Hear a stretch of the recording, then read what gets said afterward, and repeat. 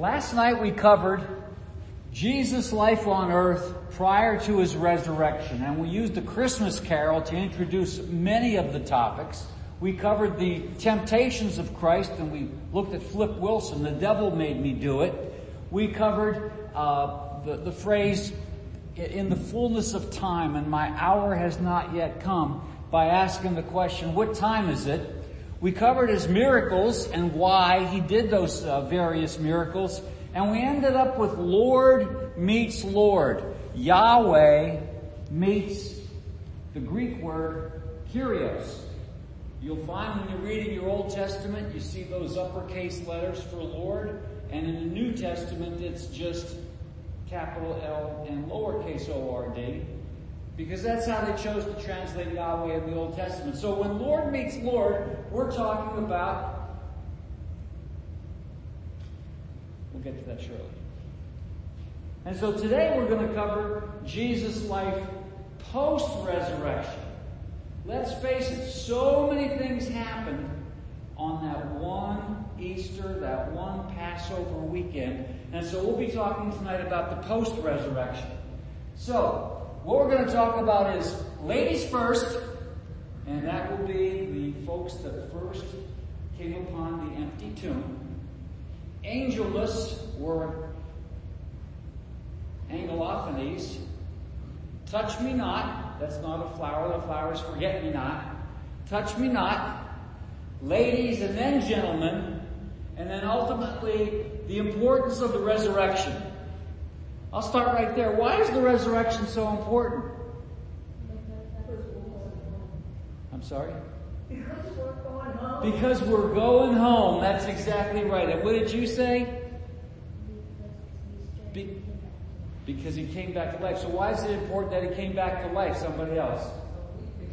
So we can come back to life. That's right. The Bible says that if Jesus had not raised, we would still be in our sins, and we of all men are most miserable. Okay, so this is where we ended up last night. The great I Ams. Each one of those is Yahweh, bread of life. Yahweh, light of the world. We covered all of them but the last one, and we're not going to cover that tonight. But I did want to say this. Does anybody know who that guy is? Pardon? Is it someone in here? No, this guy's world famous. Except the audience right here. That's Bob Lentz. And he is a speaker to young people. And the message he wants to get to young people, let's face it, some people mature earlier than others. There's the jock, and then there's the guy that's on the chess team, right? And there's the guy that's on the dean's list, and there's the guy that's struggling. And his message is to the chess team guy and the guy that's struggling. There's the cheerleader, and there's the ugly duckling. There's the person, here's where it really hurts. There's the person that's completely fit. And then there's the person with some kind of a disability. And his message is, we each have worth. And his famous saying is, when the world says no way, we say Yahweh. So we're going to borrow again from that Christmas carol and take a look at that phrase, the everlasting light, but we'll talk about it with respect to the resurrection. The Lord is risen. Indeed. The Lord is risen indeed, yes. Resurrection Day. On the first day of the week, very early in the morning, the women, ladies first, took the spices they had prepared and went to the tomb. Now I'm going to spend some time on these women, but the only reason I'm going to go into a great number of details is because we have we had two Marys in the class. And so we're going to spend some time talking about Mary. Yes, James? They took spices because you told us last night when Lazarus was risen, there was bodies too. Well, they may have taken some spices to Lazarus too, but Jesus was in the grave 3 days. Jesus was in the grave 3 days, but Lazarus was in the grave 4 days. So this is the only point I want to make with the women. They were faithful. we're going to see verses where this block of women, they ministered unto Jesus during his life. They were at the cross. Where were the other 10 apostles? The only one that was there was John. And then they're the first ones on the scene on Easter Sunday morning. The Bible says, moreover, it is required of a steward that a person be found faithful. They were faithful, okay? So, the first one I want to talk about is this lady Joanna, wife of Chuza. And Luke 24:10, it was Mary Magdalene, Joanna, Mary the mother of James, and the others with them who told this to the disciples. What did they tell? The Lord is risen. He's risen indeed. We just read that verse. But let's look back and see about this particular lady, Joanna. After this, this is much earlier, this is before the crucifixion. After this, Jesus traveled about from one town and village to another, proclaiming the good news of the kingdom of God, and the 12 were with him, and also some women who had been cured of evil spirits and diseases. Mary called Magdalene. Mary Magdalene, she's everywhere. She's the superstar. We're trying to figure out who some of those other Marys are, but this one there's no doubt. It's Mary Magdalene. From whom 7 demons had come out. Joanna, the wife of Chuza, the manager of Herod's household.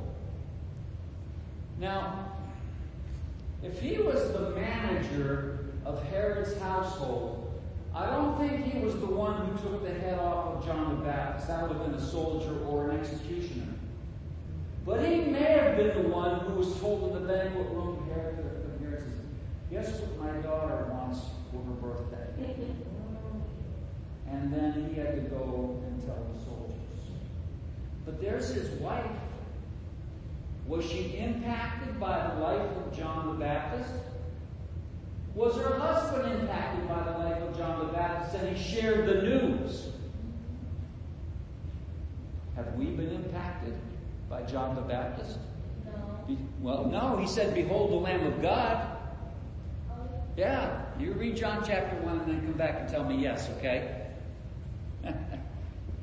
The Bible says John the Baptist came, and he was not the light, that was Jesus, but he came to bear witness to the light. And when he came up to Jesus, he said, oh, disease and stuff. Okay, we'll take it offline, okay? Joanna and then Susanna. So there's Joanna right there. And Mary Magdalene, Joanna, and these women were helping to support them out of their own means.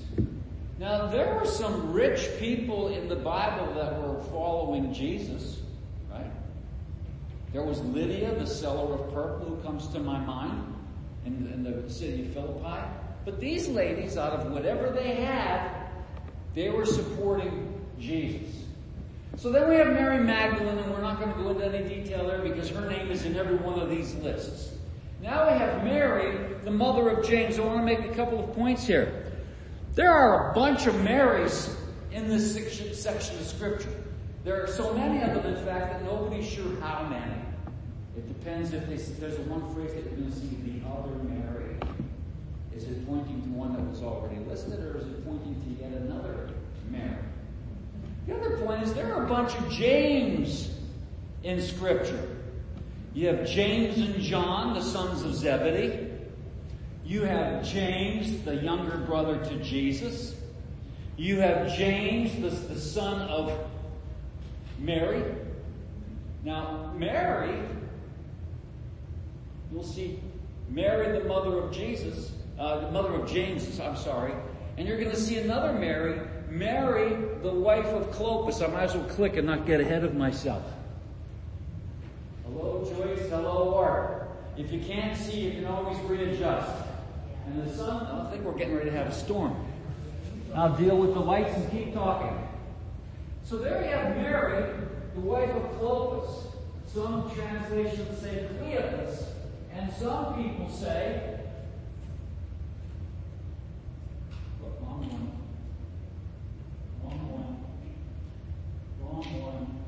Which knows the last one? Okay. Some people say Mary, wife of Clopas, might be the same Mary as the wife of Alphaeus. It would be like, say, Joyce is the wife of Wilmer and Joyce is the wife of Hostetter. It's the same lady. Now, we have 1, 2, 3, 4 so far. Mary, the wife of Clopas, who is sometimes referred to as the other Mary. Now, we've got 3 Marys up there so far. We haven't talked about Mother Mary yet. So Mary, the wife of Clopas, the other Mary. Now we have Salome, finally found one other than Joanne, who has a different name. Can you imagine all these girls are in, when they were girls, were in the school, and the teacher says, Mary? So we have Salome, the mother of James and John, the sons of Zebedee. Can you imagine trying to raise the sons of Zebedee? The reason they got that nickname was Jesus was traveling through Samaria with his apostles, and Jesus wanted to proclaim the good news, and in that particular instance, the Samaritans didn't want anything to do with it. And James and John said, "Should we just call down lightning and toast those guys?"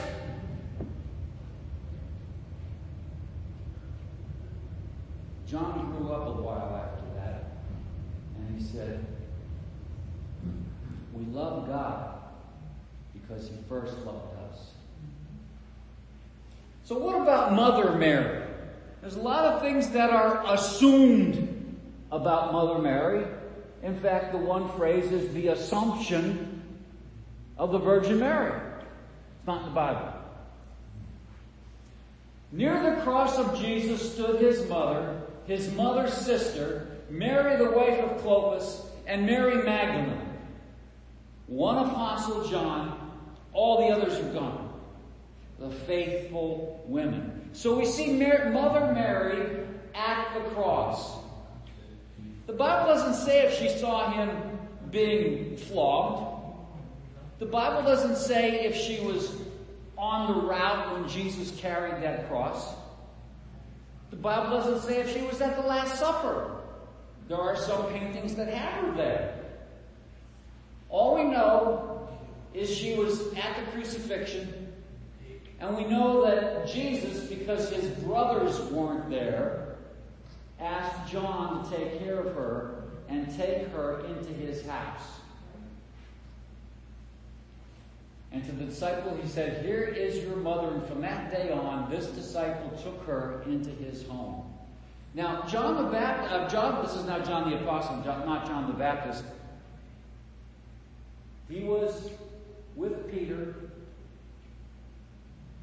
on the temple courts when the Sanhedrin took him in and said, "We don't want you talking about that guy." And he was in prison overnight. I guess somebody else was watching over Mother Mary. And then they were brought up in front of the Sanhedrin, and the Sanhedrin said, "You're not supposed to do that." And Peter spoke up and he said, "It's better to obey God rather than man." And then they went back out and preached some more. So John was street preaching. Mary, I don't know if she was making soup for supper, but you see right there, he took her into his home.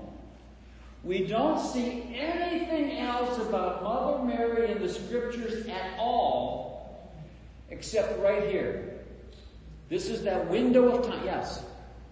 Why isn't there more of that Mary in the scriptures? Is there an answer to that, or were they protecting her? Mary was the vessel that brought an immaculate conception. She wasn't immaculate, it was the conception that was immaculate.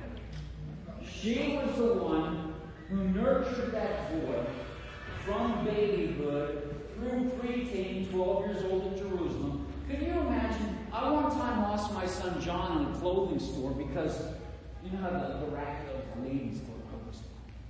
You have the racks, and then in fact, it happened over at Marshall's. They have the racks, and they have these little cross pieces that are higher. He goes in there and he steps up on that cross piece. We couldn't find him. Okay? So then we tell the manager, and the manager locks the store down. He's 35, so this happened right some time ago. He got afraid that it wouldn't come out. So we're searching the store, searching. Jesus was lost for 3 days. They had no lockdown. Kids were being sold off as slaves. I'm sure there was sex trafficking then as there is today. Can you imagine that poor woman's heart? She went through a lot. Maybe that's what gave Joseph the heart attack. We don't know. So she went from there to Jesus is grown. Jesus is having his ministry. She believed in him because she asked for him to do something about the wine in Cana. But his siblings didn't believe. You read John chapter 7. And then she is not around. In fact, we could tell that Jesus is beginning to distance himself because at Cana he said, "Woman." He didn't say mom. He said, "Woman, what do I have to do with you? My hour has not yet come." Later on, somebody said, "Blessed are the breasts that nursed you." And his response was, "Blessed rather are those that believe in the Word of God." So,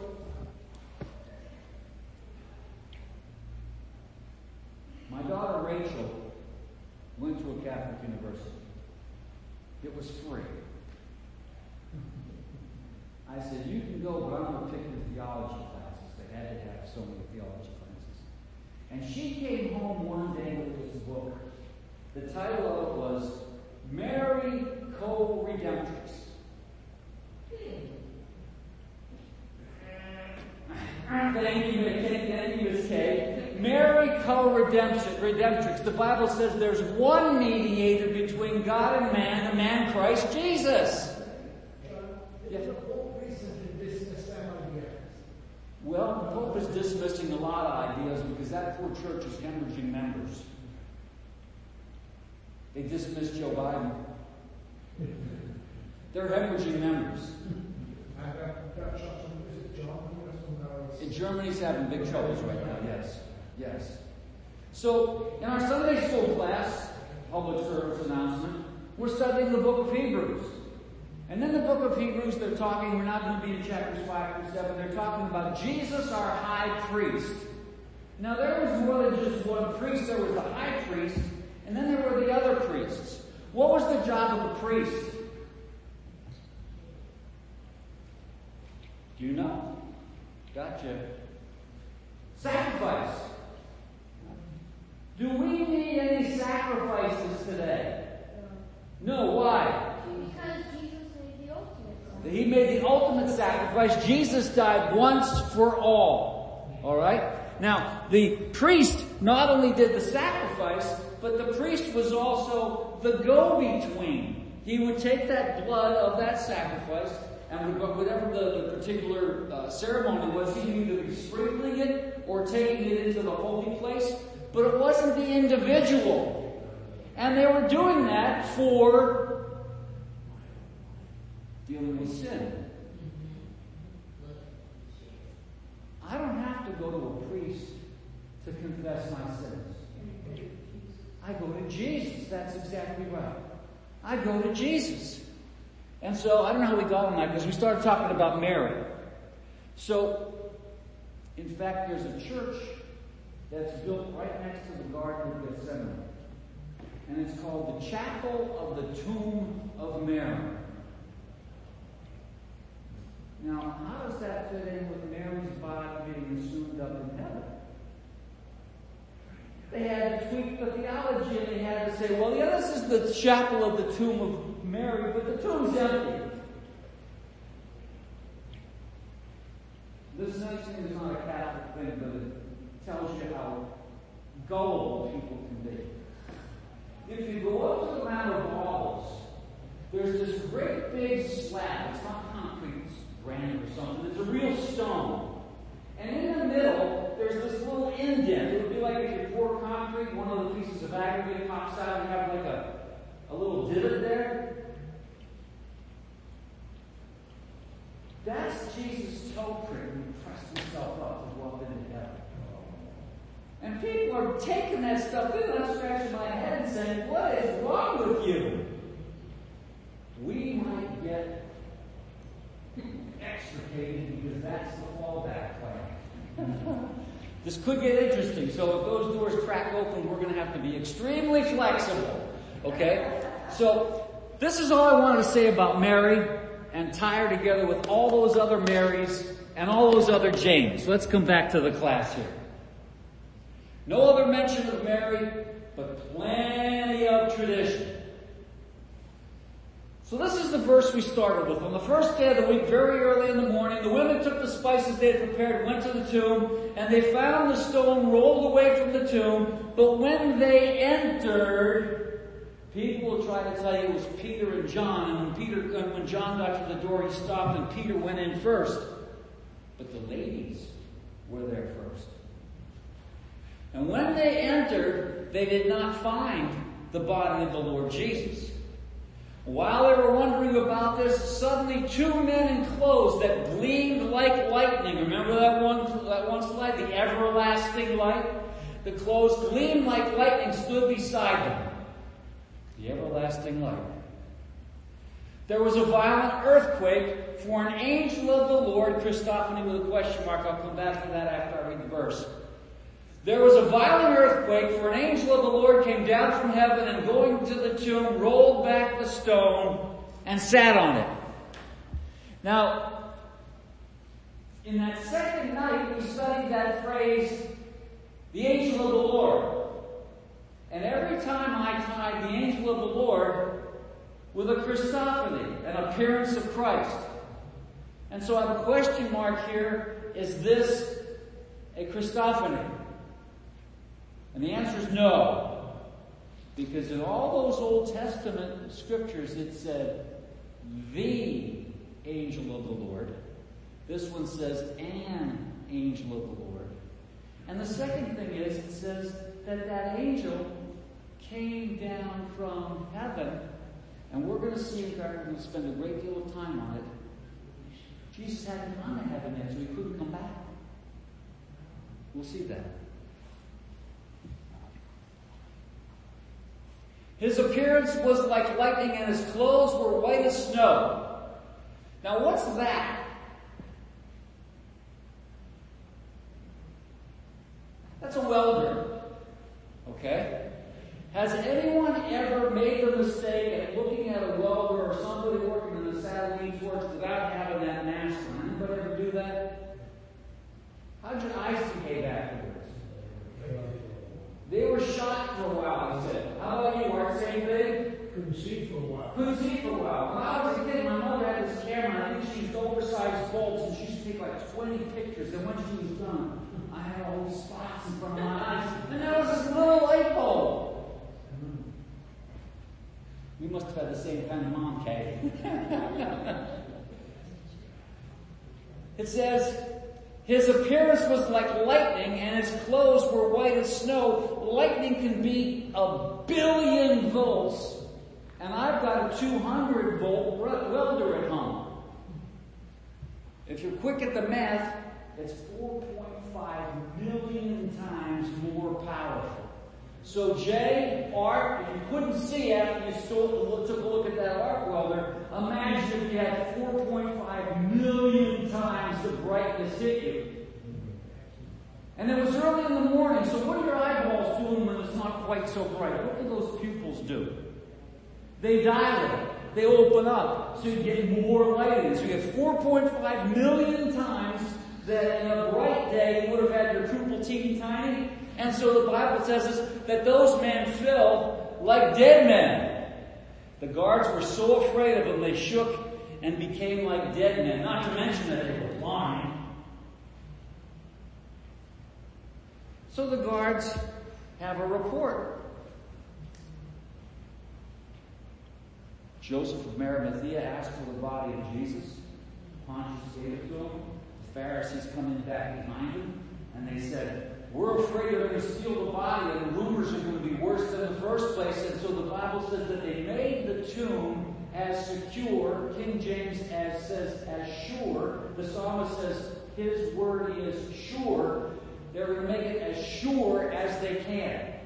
So what they would do is they would send groups of soldiers, 16 at a time. That's how they would guard things. 16 at a time. What do they do with soldiers if a prisoner escapes?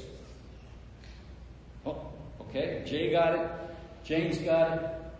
While the women were on their way, some of the guards went into the city and reported to the chief priests everything that had happened. And when the chief priests had met with the elders and devised a plan, they gave the soldiers a large sum of money, telling them, "You are to say the disciples came during the night and stole him away while we were asleep." Now there are two problems with that. I mentioned the first one, and what was that again? They had a double problem there. If they lose a prisoner, they get killed. If you fall asleep on the job, you get killed. And that's just the first problem. Acts 27:42 talks about when Paul was being taken by the ship to Rome, and the ship was going down, and the centurion was going to kill everybody, and Paul stopped him and said, "Look, everything's going to be okay." The centurion was afraid that he and all the soldiers were going to be killed. But then there's the other problem. If they were sleeping, how do they know the disciples did it? Duh. Thank you. Okay. Now this is a busy slide, and I don't know if you can read it from the back. You doing okay? How you doing, Homer? I love you, buddy. This is the sequence of events. We've already read in Luke 23 that the women come to the tomb, and then Mary, mother of Joseph, when they come to the tomb, they see the angel, and they go back to meet the other women. Meanwhile, Peter arrived. Mary Magdalene returns weeping, sees the angel, and then Jesus. And Jesus says, "Touch me not, but go tell the disciples." So there's the appearances in sequence, but there are two that I want to point out. Mary Magdalene and the ladies that worshipped at his feet. Now here's the issue. We're now down to touch me not. See right to number 5, touch me not. We're now into the next topic, which is touch me not. Mary Magdalene versus worshipped at his feet. Woman, he said, this is Jesus. She thought he was the gardener. Woman, he said, why are you crying? Who is it you are looking for? And thinking he was the gardener, she said, "Sir, if you have carried him away, tell me where you have put him, and I will get him." And Jesus said to her, "Mary." Mary. She turned toward him and cried out in Aramaic, "Rabboni," which means teacher. Jesus said, "Do not hold on to me." King James, touch me not. Now this is the woman at the well. I'm not the woman at the well. The woman at his feet. This is several appearances later.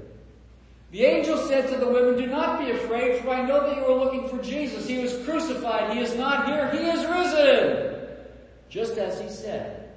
Come and see the place where he lay. Then go quickly and tell his disciples, he has risen from the dead and is going ahead of you into Galilee." We're going to talk about Thomas.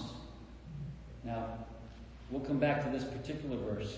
"He is risen and he's going ahead of you into Galilee. There you will see him. Now I have told you." So the women hurried away from the tomb, afraid yet filled with joy, and ran to tell the disciples. And suddenly Jesus met them.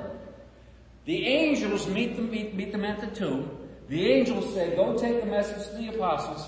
They go towards the apostles, and Jesus meets them. Suddenly Jesus says to them, "Greetings." What's happening? They didn't say shalom, because otherwise that would have said peace. I don't know what kind of greetings he said, but he greets them. And they came to him and clasped his feet and worshipped him. Now, Willie, we've covered this in Sunday school, so you know the answer to this thing. What happened that Jesus would say to Mary Magdalene, "Don't touch me," and then says to then allows the women to hug on his feet? Something very special happened. When did the patriarchs finally get to go to heaven? That's what we're going to answer in the next few minutes. Because when one of those Old Testament saints died, don't ask me about Enoch or Elijah. When one of those Old Testament saints died, they did not go to heaven.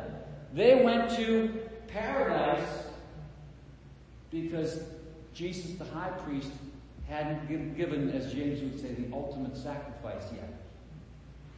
So we'll be covering that as well. So touch me not versus they clasped his feet and worshipped him. We saw 15 through 17, but we didn't see the second half of verse 17. He says, do not hold on to me, for I have not yet returned to my Father. So that begs the question, where was Jesus from the time he was taken down from the cross to the time when those women held on to his feet and worshipped? He says, go instead to tell my brother, to go instead to my brothers and tell them, I am returning to my Father and your Father, to my God and to your God. So what was Jesus doing that Sunday between Mary and the other women?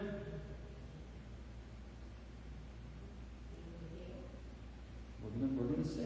We're going to see. Where was Jesus? Where was he on Friday? Where I know where he was up till 3 o'clock, and then before sundown. He was on the cross and he was getting buried. Where was he on Sunday? Up from the grave he arose. Where was he on Saturday? Where was Thomas on Easter Sunday? Those are the questions we're going to answer, and then we're going to take a quick break. Then he said, Jesus, remember me when you enter into your kingdom. This is the thief on the one side. And Jesus said, I tell you the truth, today you shall be with me in paradise.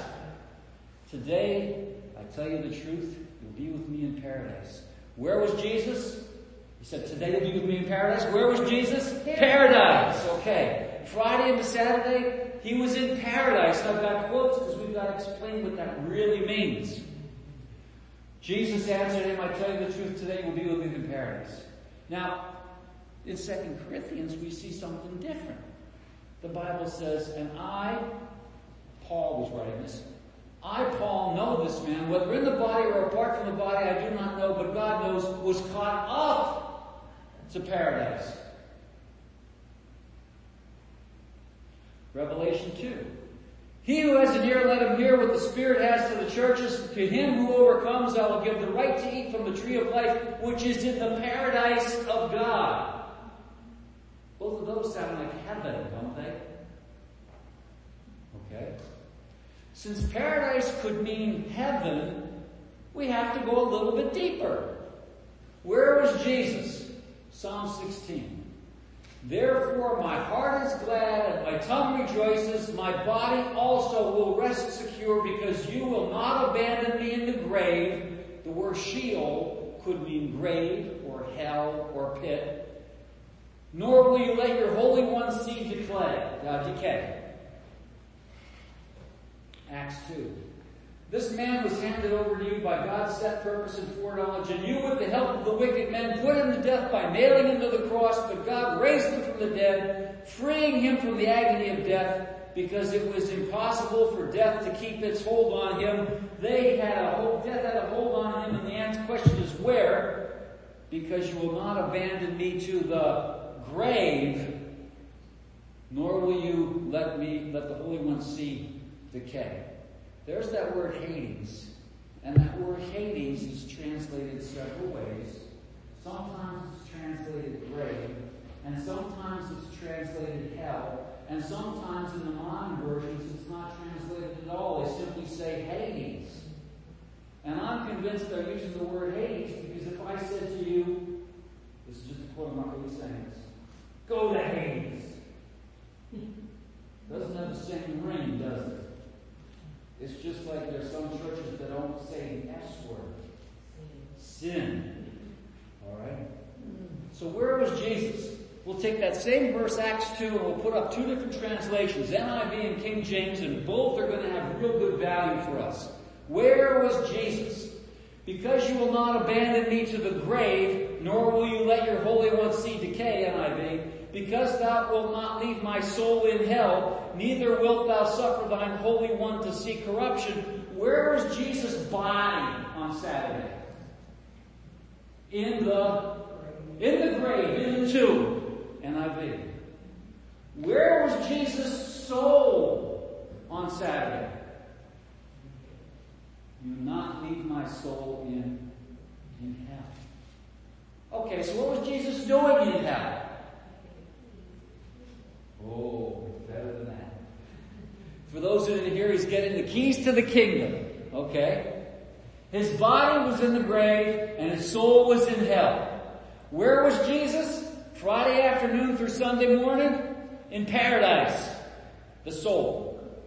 What was he doing there? For Christ died for sins once for all, the righteous for the unrighteous, to bring you to God. He was put to death in the body, but made alive by the Spirit. When this carcass finally croaks, I'm really looking forward to the rapture. But if I'm disappointed and that doesn't happen, if this body croaks, keep in mind it's worth about 89 cents in chemicals. The most of it is water. And I don't care if they torch me or bury me or throw me in the lake. I don't care. But my soul and spirit. The book of Ecclesiastes says that the body returns to the earth, but soul and spirit return to God who gave it. Through whom also he went and preached to the spirits in prison. So what was Jesus doing in hell? Preaching to the spirits in that prison who disobeyed long ago. I want to take a look at that word preached. When people use that verse 99% of the times in scriptures, they're talking, I'll come back to no clue in a second. They're talking about the word evangelizo, to give good news. If they're simply making an announcement, they're using the word keruso, which means to be a herald. Now I'm going to use an Old Testament example, even though they weren't using Greek, but the example will make sense. In the book of Esther, the king, because of Haman, said, we're going to make this decree that all the Jews on a certain day are going to die. When that herald took that message to the 127 provinces, it was not good news. He was carousing. He was not evangelizing. That word in 1 Peter is caruso. He was saying, I've got news for you when it's not good. I died for your sins. Now I have that no clue down there because I have no clue why it's just the audience of those people before Noah that were listening to this thing. I don't know. I don't see it in Scripture, so we'll just go on.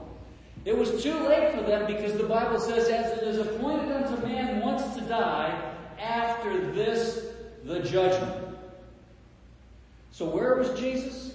Friday afternoon through Sunday morning? In paradise. Sunday, paradise. Earth, heaven, earth. He comes from paradise because the angel said to the women, he is risen. He is not here. And it wasn't just the body, and the body's moving around like a mannequin or a puppet. Mannequins don't move very well. His body was reunited with his spirit. He was alive. So the spirit comes from hell, reunites with the body, visits with Mary Magdalene, don't touch me, goes and visits his father, and then comes back to earth for those other women so they can say, you can hold on to me and worship because I've been to the Father. And if you want to hear what he was doing with his Father, come to Sunday school. We're going to cover Hebrews 5 through 7. Where was Jesus in between his two Sunday earth visits? You see Sunday, earth 1 and earth 2.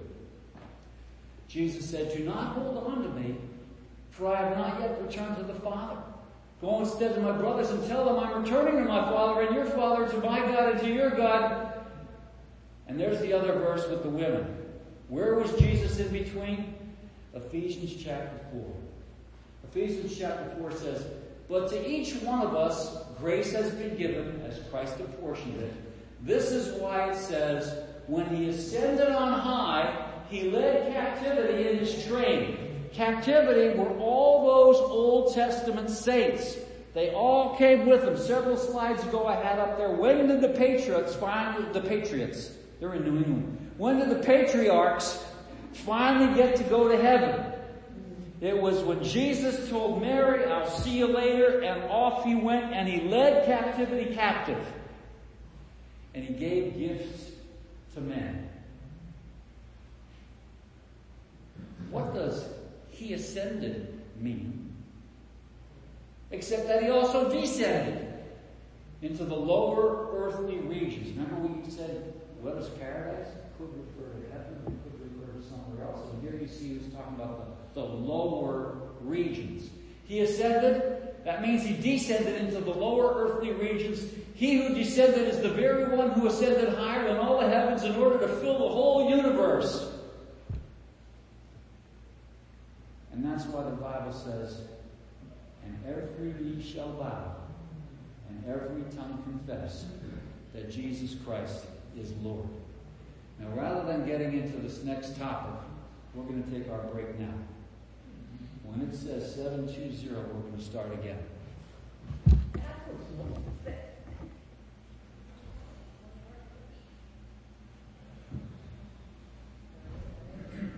So during break, Jay asked a question. He said, he was always taught that Jesus went to hell, and I said Jesus went to paradise, and I said they're both right. We know Jesus went to paradise because he said to that thief, this day you shall be with me in paradise. We know he went to hell because we had up there on Acts that said, you'll not let my soul stay in hell. Okay? So then, how does that work? I'm in Luke chapter 16. And this is the story of Lazarus and the rich man. The Bible says that the rich man dressed in purple and he fared sumptuously. But the beggar sat and begged and the dogs licked his sores. Then the Bible says that when Lazarus died, the angels carried him to Abraham's bosom. But when the rich man died, the Bible says he woke up in torment. He woke up in hell. Now, here's paradise. Here's hell. Somehow that rich man was allowed to talk to Abraham, who was on the paradise side. And the rich man said, send Lazarus over here so that he can take his finger and just put a drop of water on my tongue because of this flame, the hell side. Now, I'm going to read a little bit. I'm in Luke chapter 16. And I'm going to start with verse 25. And I want you to hone in on the word said. Not yelled or screamed or anything else.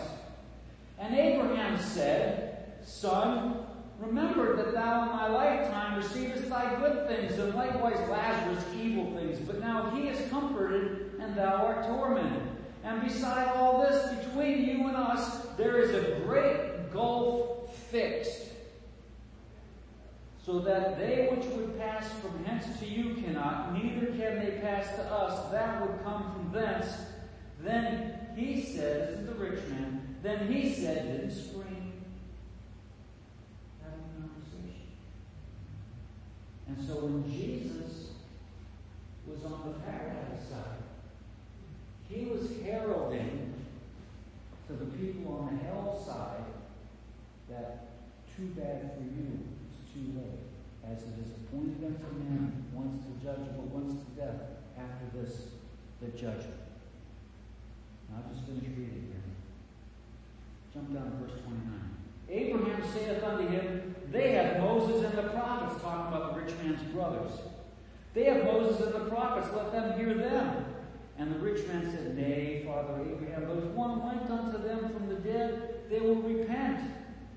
So picture Jesus, isn't it? And he said unto him, If they hear not Moses and the prophets, neither will they be persuaded, though one rose from the dead. We're talking about the resurrection. Okay. So we covered the ladies, and now we're going to talk about the gentlemen. Ladies, then gentlemen. Where was Thomas on Sunday? I asked that question a little while ago. The Bible doesn't say. But I'm going to give you a good guess. Was he hunkered down away from the other apostles? Because that first Easter Sunday night, Jesus came and Thomas wasn't around. So if he was hunkered down somewhere else. Did he travel to Galilee and then come back the following Sunday? Now where do you get that, John? Look at this verse. This is the angel telling the ladies, go and tell the disciples, he has risen from the dead and is going ahead of you into Galilee. Now, we're going to parse this sentence. The angel didn't tell Thomas, go to Galilee. The angel told Thomas, he's going ahead of you in Galilee. So, if Thomas took that to mean, I'm going to go meet him, then that explains why Thomas wasn't around that first Easter Sunday evening. But suffice it to say, the reason he wasn't there was so that the following Sunday, what a great quote, my Lord and my God. So let's take a look. There you'll see him. That was the end of that verse, okay? What we know of Thomas. That's where we get the phrase doubting Thomas, because he said, unless I put my finger into his hand and my fist into his side, I will not believe. Doubting Thomas. But Thomas was a little bit rambunctious, almost as much as Peter. Let's take a look there. 11:16. This is talking about the time when that other Lazarus was dying. Then Thomas called Didymus, said to the rest of the disciples, let us also go that we may die with Lazarus. He was, I'll say, impetuous. He was impetuous. John 14. Do not let your hearts be troubled. Trust in God. Trust also in me. He is saying that to Jewish men. The Jews always believed in Jehovah. And Jesus saying, you already believe in Jehovah, believe in the Messiah too. You believe in God, trust also in me. In my Father's house are many rooms. If it were not so, I would have told you. He said, I'm going to prepare a place for you, and if I go and prepare a place for you, I'll come back and take you to be with me, that you also may be where I am. You know the way to the place where I'm going. Thomas said to him, Lord, we don't know where you're going, so how do we know the way? Who remembers the Cheshire Cat from Alice in Wonderland? If you don't know where you're going, it doesn't matter which way you take, is what she said. The truck driver said, I'm making good time, but I'm lost. Jesus said, you know where I'm going and you know the way. Thomas said, we don't know where you're going, so how can we know the way? And Jesus' response was, I am the way and the truth and the life. There's one way. There's no other name under heaven given among men whereby ye must be saved. So Sunday number 1, talking about Easter Sunday, and Sunday number 2, the Sunday after Easter, John 24. Now Thomas called Didymus, one of the 12, was not with the disciples when Jesus came. So the other disciples told him, we have seen the Lord. Can you imagine? Now there are two fellows that we're not going to cover tonight. We're covering them right now, as a matter of fact. They were on their way to Emmaus. And along the way they said, hey, did you hear what happened in Jerusalem? And Jesus was there and they don't recognize him. He says, no, what? And they said, you must be under a rock if you know what happened. And they talked about the crucifixion. And along the way Jesus is talking to these two about all of the law and the prophets all pointing to him. And when they came to the evening time, Jesus acted like he was going to go on. And the other guy said, why don't you have dinner with us? And Jesus turns in with them. And he breaks the bread and they recognize it's Jesus. And then Jesus disappears and they said, our hearts burned. So we see up there, we have seen the Lord. Now, you'd think Thomas would say hallelujah. Nope, that's where you get the phrase doubting Thomas. But he said to them, unless I see the nail marks in his hands and put my finger where the nails were and put my hand into his side, I will not believe. A week later, the disciples were in the house again and Thomas was with them. And though the doors were locked, Jesus came and stood among them and said, peace be with you. Now, if we were locked up together in a room, one of those Sunday school rooms, and all of a sudden somebody pops in, and I'm not talking through the door, he better be saying, peace be with you, because I'm going to need some. Jesus says, peace be with you. And then he said to Thomas, put your finger right here. Put your money where your mouth is. Take your feet out of your mouth. He said to Thomas, put your finger here. See my hand? Reach out your hand and put it into my side, into my side. In the book of Isaiah, Jesus asked the question, can a mother forget her sucking child? And you can sit there and say, there's no way. And the second half of that verse says, though she could, I will not forget you. Your name is engraved in the palm of my hands. He said, stop your doubting, Thomas. Stop your doubting and believe. And what was Thomas' response? He says, my Lord and my God. Then what did Jesus have to say? Yeah. He said, you have seen and believed. Blessed are those, that would be us. Blessed are those who have not seen and yet believed. So we've got these appearances to the men. Yes, James? Thanks for changing this slide, because I'm comfortable seeing my own blood, but when someone else is bleeding, I do not feel comfortable. You don't feel comfortable? Guess what? If we have an opportunity to see Jesus' blood, he's going to make sure you're comfortable. There won't be a problem.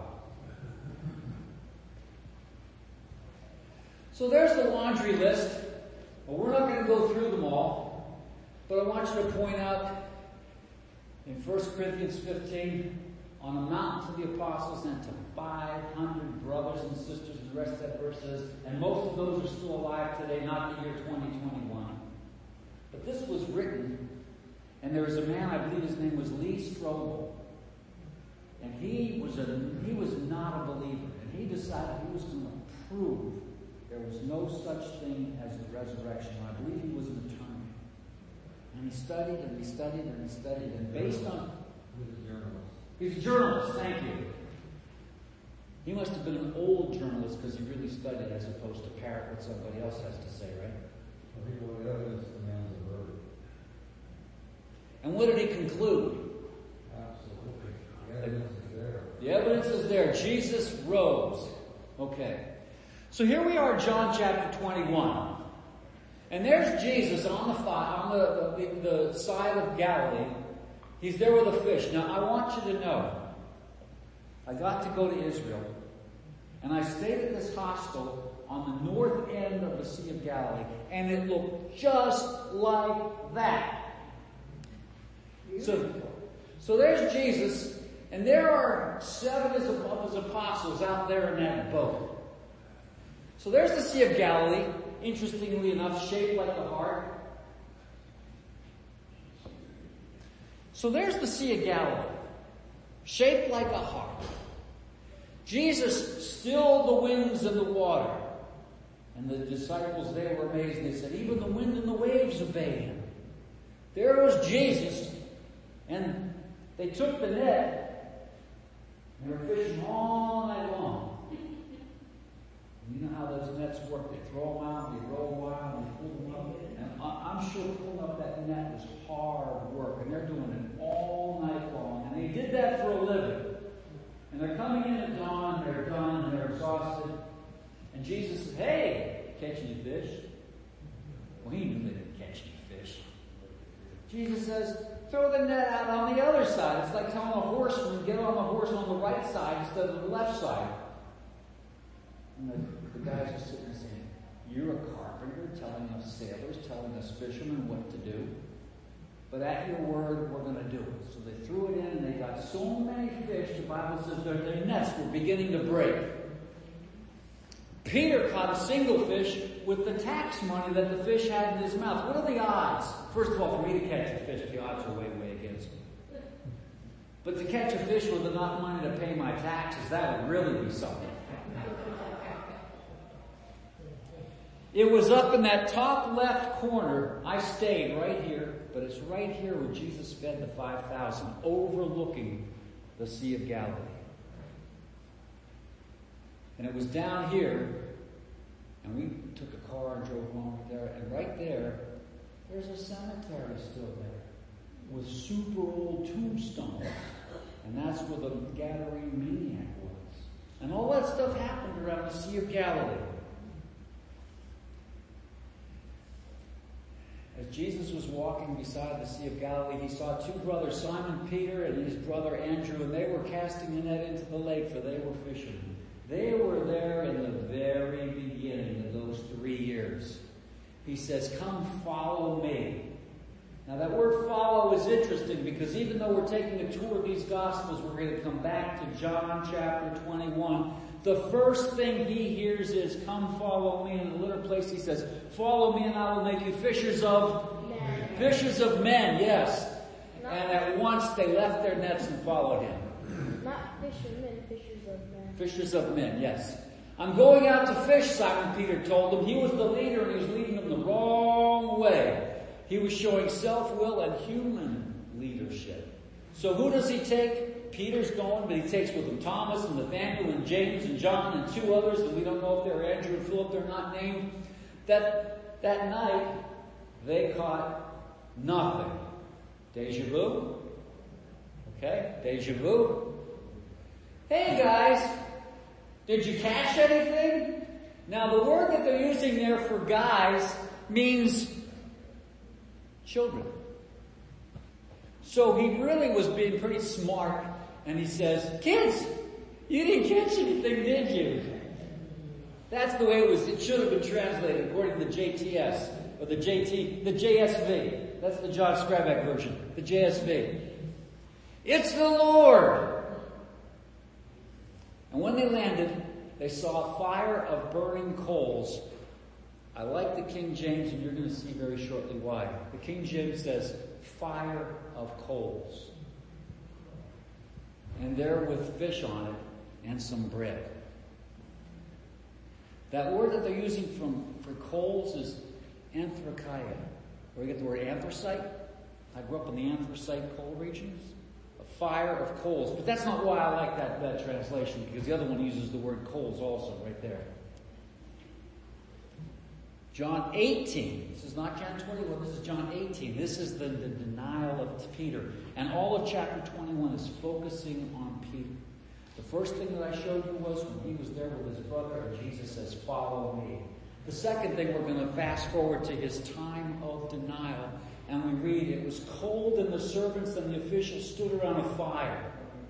King James says, "a fire of coals." The exact same kind of fire.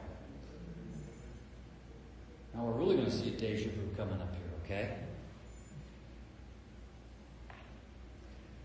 And the Bible records that they caught 153 fish. Now why is that important? It's not really important. It's a lot of fish, isn't it? Okay. Some people say it was the number of people that were blessed in those Gospels. I didn't take time out to count the people. That's what some people try to say. I think that's just way too deep for me. I think they have 153 fish because fishermen count their fish. And they remember their best days. What did they do with those fish? Look at this verse. This is John after he fed 5,000. He says, "When they had all they had enough to eat, he said to his disciples, 'Gather the pieces that are left over. Let nothing be wasted.'" Now he already had the fish cooked. Remember, we read that? He already had the fish cooked. If the same philosophy remains that you don't want to waste those fish, what are you going to do with them? Eat them. Well, a lot of fish for those 7 guys. Take them to market. And so 153 fish got taken to market. There's nothing deeper than that. So I don't know why the number 153 there. The secret things belong to God. Come and dine. That's the King James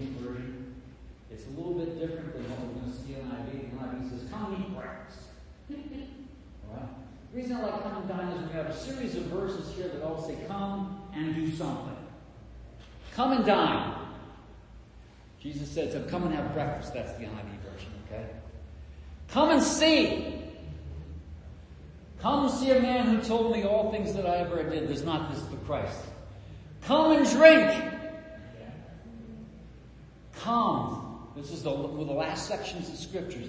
The Spirit and the bride say come, and let him who hears say come, and whoever is thirsty, let him come. Come and drink, just like John 7:37.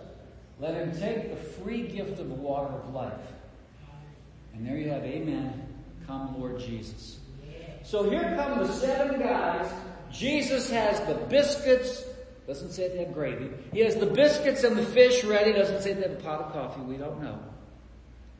And he says, come and dine. Come and eat. Come and drink. I'm the bread of life. I am the water. And so they come. Now, I get a big kick out of these pictures, and I use them a lot. Why is there a big X on the guy on the left? Nope. He wasn't there. There's a big X on the guy on the left.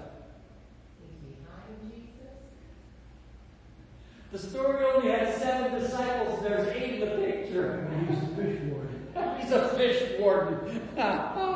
Yeah, okay. So there's Jesus. And there are the coals of fire. And there's the lake of Lake of Galilee. And one of those guys is Peter. And Peter's sitting there. And 3 years ago, he hears, follow. And less than 3 years ago, they caught more fish to the point where the net was breaking. And Peter had taken off his outer clothing. And he sees Jesus and he says, depart from me, for I am a sinful man. What was his sin? It wasn't he was indecent exposure. What was his sin? Lack of faith. Yes, he says, depart from me, for I am a sinful man. Breaking the net then, 153 fish today. There was the storm. And those guys couldn't even row because of the waves and the wind. And they saw somewhere they thought it was a ghost. Peter says, if you're the Lord, bid me come. And Peter comes. He's walking on the water. And he has his eyes on Jesus. And as long as he has his eyes on Jesus, he might as well be wearing water skis. But then he noticed the wind and the wave. And what did he do? He sinks. Now, I think he went down fast. Because the Bible says he yelled out, Jesus saved me. And the Bible says immediately he stretched forth his hand. When I cried, Jesus saved me, he didn't sit there and say, let me think about it. He didn't say, is John good enough? Immediately he stretched forth and he saved me. So there's Peter. And there's the scene, and we just talked about all the things that happen, not even all the things, but the major things that happen around the Sea of Galilee, and there's Jesus. So then somehow Jesus manipulates and has just Peter with him. And he says, Simon. He didn't call him Peter, there's a distance there. He was Simon, and he became a rock. Simon. Simon, son of Jonah, do you love me? He asks 3 times, and 3 times Peter says, you know that I love you, but we're going to dive a little bit deeper than that, okay? Do you love me? Question mark. Yes, I love you? Question mark. There are 3 different kinds of words that translate into love. The one is eros, and hopefully that's limited to husband and wife. And the second one is phileo, Philadelphia, the city of brotherly love. That means fond of. Like Jay and I are buddies. Okay? I believe I've got more for Jay than just buddy, and that's the last one. That's agape. Agape is the heavenly love. And what we're going to see is this. There's phileo. That's the fond of, okay? Have affection for. Do you love me? When they finished eating, Jesus said to Simon Peter, Simon, son of John, do you agape me more than the others? Yes, Lord, I'm fond of you. Again, Jesus said, Simon, son of John, do you agape me? Yes, Lord, you know that I'm fond of you.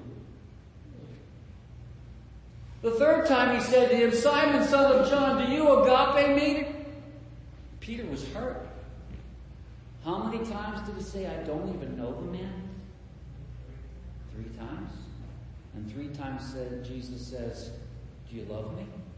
You know, I love Luke's account of that denial scene because Peter denied the Lord the 3rd time.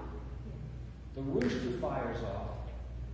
And Jesus is over in the high priest's house, and the Bible says Jesus turned and looked at Peter. Didn't say anything, looked at Peter. And the next verse says, and Peter left and wept bitterly. Do you agape me? You know that I'm fond of you.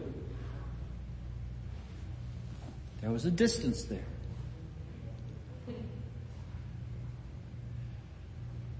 So this is Peter after that scene. He's writing this is some time ago. Though you have not seen him, you agape him. Now he'd be a real hypocrite if he wasn't agapeing him himself. Though you have not seen him, what did Jesus say about Thomas? He said, blessed are those who have not seen and yet believed. And even though you did not see him, now you believe in him. Do you think that stuff is running around in Peter's head? And he's basically regurgitating it to a next generation? He said, you believe in him and are filled with an inexpressible and glorious joy. The King James says, joy unspeakable and full of glory. Then Jesus told them, because you have seen me, you have believed. Blessed are those who have not seen. This is where this stuff is building up for Peter. So Jesus says, feed my lambs, take care of my sheep, feed my sheep. And what was the first sentence Jesus gave Peter? Follow me. And what's the last sentence that Jesus has given Peter? Follow me. Deja vu. And there's Peter. Church history says that he was crucified, but he wasn't worthy to be crucified like Jesus. He has to be crucified upside down. So there's Peter. And he says, we did not follow cleverly invented stories. King James says, cunningly devised fables. Do you think somebody would die if they knew what they were dying for was a lie? No way. No way. Peter and John ran to the grave. John was the younger. John was the faster. He got to the edge of the tomb and he stopped. And Peter goes in and Peter grabs a hold of those grave clothes.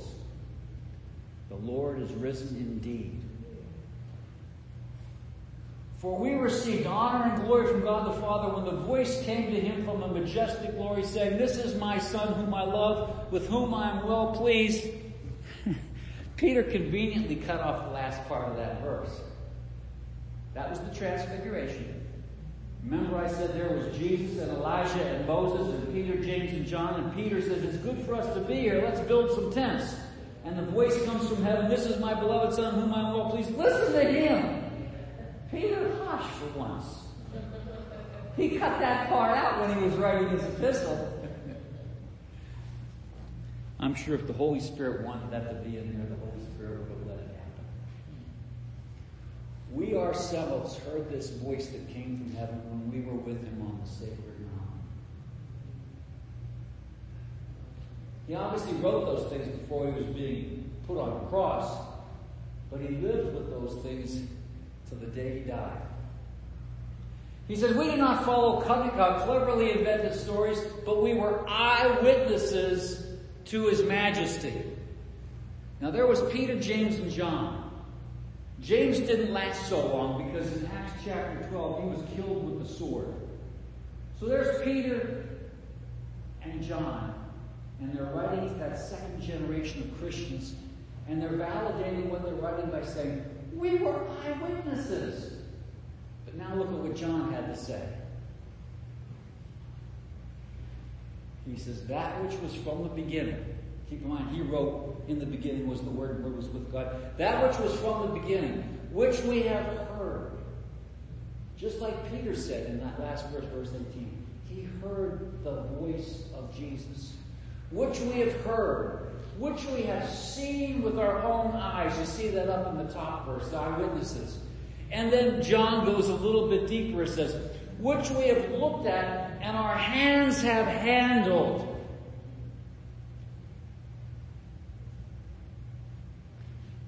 Jesus was real to those guys. Is he real to us today? Do we put in our 1 or 2 hours and then the other 166 we give to self or give to whatever else? He was real. And I see a little bit of gray hair in here. We've got the next generation to talk to, just like Peter and John had the next generation to talk to. And Jesus did many other things. If every one of them were written down, I suppose even the whole world would not have room for the books that were being written. And then you ask the question, why did John write that gospel? These are written that ye may believe that Jesus is the Christ, the Son of God, and that believe in you may have life through his name. So now we're down to 3 minutes. Well, that's an interesting position to be in. Oh, thank you, honey. Because tomorrow we're going to be talking about the return of Jesus. So 1 Corinthians chapter 15 is talking about the importance of the resurrection. And chapter 15 begins by telling us what the gospel is. The gospel is the death and the burial and the resurrection according to the scriptures. So why is it important? We asked that question earlier in the class. Because if Jesus had not been raised, we would be still in our sins. And we're going to go. We asked this question earlier in class too. What's the importance of the resurrection? If you don't believe in the resurrection, you're not saved. If you confess with your mouth the Lord Jesus and believe in your heart that God raised him from the dead, thou shalt be saved. Here's the whole thing in a nutshell. If Christ did not rise, the gospel message has no grounds for truth. The gospel message would be a lie, and there'd be no reason to believe. We would be just like a lot of people in the world today. Eat, drink, and be merry, for tomorrow we die. If Christ had not been raised, then we would not have an opportunity to be raised. If there is no resurrection of the dead, then not even Christ, the first fruits, has been raised. The first fruits is a really interesting feast. And the first fruits occurs on the Sunday after the Sabbath, after the Passover. So there was the Passover, which was that Friday, and Jesus died. He was buried. He rose again. We covered that in pretty good detail today. He rose again on what day of the week? He rose again on which feast day? The first fruits. What do they do for the first fruits? It's the earliest harvest, which would be barley, and they take a sheaf of the grain, and they go through the temple waving the sheaf of grain. Now, what's different in the temple Sunday that was not the same thing as the Sunday prior? Well, forget that was on Sunday. It was just, what was different than just a few days before in the temple?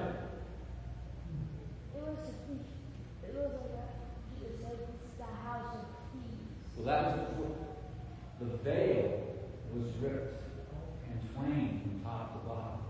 Can you imagine this priest? He's waving this thing just like they did for 1,500 years prior. They did it in Herod's temple for 49 years, 46 in the beginning of his ministry. They did it in Zerubbabel's temple. They did it in Solomon's temple. They did it around the tabernacle. And every one of them had a veil between the holy place and the Holy of Holies. And here, for the first time, Jesus was the first fruits. And with those first fruits, the barley harvest, there came the Old Testament saints. Now, what happened 50 days later in the Jewish calendar? Pentecost. And what they do on Pentecost? The whole field gets harvested, and 5,000 people were saved. When Jesus led the woman at the well to the Lord, the apostles come back. They said, "Hey, we went to Subway, and here's your share, $5 footlong." And Jesus said, "I have meat to eat that you know not of." He said, "Look on the fields, they are white unto the harvest." And then he says, don't say it's 4 months to harvest. So the fields weren't white. The grain was green. What was white? Chair. The people. You wear light-colored clothes so that the sun and the heat can be reflected. He said, look on the field, it's white unto harvest. There are people out there that need us. There are people out there that need the message. And then he says, and I'm so glad for this, he says, you'll reap where you did not plant. He says, so that the saying is true, one man sows and another man reaps. I'd like to think there's lots of sowing going on right now. I'm not talking about a sowing machine. I'm talking about S-O-W. Sowing seeds into those kids. And I would be thrilled if one of them received Jesus tonight. But if it doesn't happen, and some little guy somewhere along the road receives Jesus, one man sows and another man reaps because of that man, the first fruits. So why is this important? Jesus said to her, I am the resurrection and the life. He who believes in me will live even though he dies, and whoever lives and believes in me will never die. Do you believe this? Thank you. Yes. Mary did too. Yes. And Martha did too. And I'm glad you did too, buddy, because I can see from that. And if Christ has not been raised, our preaching is useless, and so is your faith. You're wasting your time in these benches. For if the dead are not raised, then Christ is not raised either. This is written like only an attorney could understand. If Christ was not raised, then this is the covenant. But he's making that point. He's tightening down the argument. And if Christ has not been raised, your faith is futile and you're still in your sins, then those also who have fallen asleep in Christ are lost. How many times have you heard the phrase, you're at a funeral or you're with somebody who's sorrowing and you say, they're in a better place? Who's heard or said that? They're in a better place. Okay, the hands go up. They're in a better place. If Christ has not been raised, they're not in a better place. But he has been raised. If only for this life we have hope in Christ, we are to be pitied more than all men. Now let me say this. If there was no afterlife, I'm still thrilled that I know Jesus. He has saved me from so much garbage. And he has filled me with so much joy that if this carcass drops and that's the end, it was worth it. But it's not the end, it's just the beginning. I'll be able to live like I've never lived before. And that's the importance of the resurrection. But the Lord is risen. The Lord is risen indeed. Then the saying that is written will come true. Death has been swallowed up in victory. This is the verse that will take us right into a transition of the second coming. Death has been swallowed up in victory. Oh, death, where is thy victory? Where is thy victory? Oh, death, where is thy strength? The sting of the death is sin. Whoa, that was supposed to not do that. The sting of death is sin, and the power of sin is the law. But thanks be to God who giveth us the victory through our Lord Jesus Christ. Put that down. When those walls of Jericho came down, what did Joshua have to do? Nothing. Well, they took 13 laps, one a day for 6 days and 7 days of laps. But he had the answer, nothing. The battle is the Lord's. When Gideon had those 300 men and they all they break the gourds and they see the torches and everybody thinks that there are 300 platoons, not 300 guys, and they all shout out, the sword of the Lord out of Gideon. They must have shouted pretty loud for all those Midianites to think that there were hundreds and hundreds of them. What did Gideon have to do with that? Nothing. The Midianites killed off each other. He gives us the victory through our Lord Jesus Christ. Now, I'm going to ask one more question and I'm going to quit 5 minutes over. What is the victory that overcomes the world? Jesus Christ the Lord. Okay. What is the victory? Faith. Faith is the victory that overcomes the world. Have you got some faith? Yep. Yeah, all right. Let's quit right there. To move mountains. Well, I haven't moved any mountains yet, but I'll tell you what. My faith saved me. You know, back in that wheat harvest, I was at Steve Winfield, which I was in Romania, and they were just coming out of communism, and the wheat was white on the harvest. Uh-huh. He said, you know what, that's in the King James, but the Revised Version says, ripe on the harvest. But it gets riper, the chaff shows. Uh-huh. That soon the grain will fall out. You know what else is really interesting? King James uses the word tares. They sowed the tares with the wheat. And then they translated that weeds. You know what the wheat does when it ripens versus a tare? When the wheat ripens, it bows. The tare stands. You know, like if you visit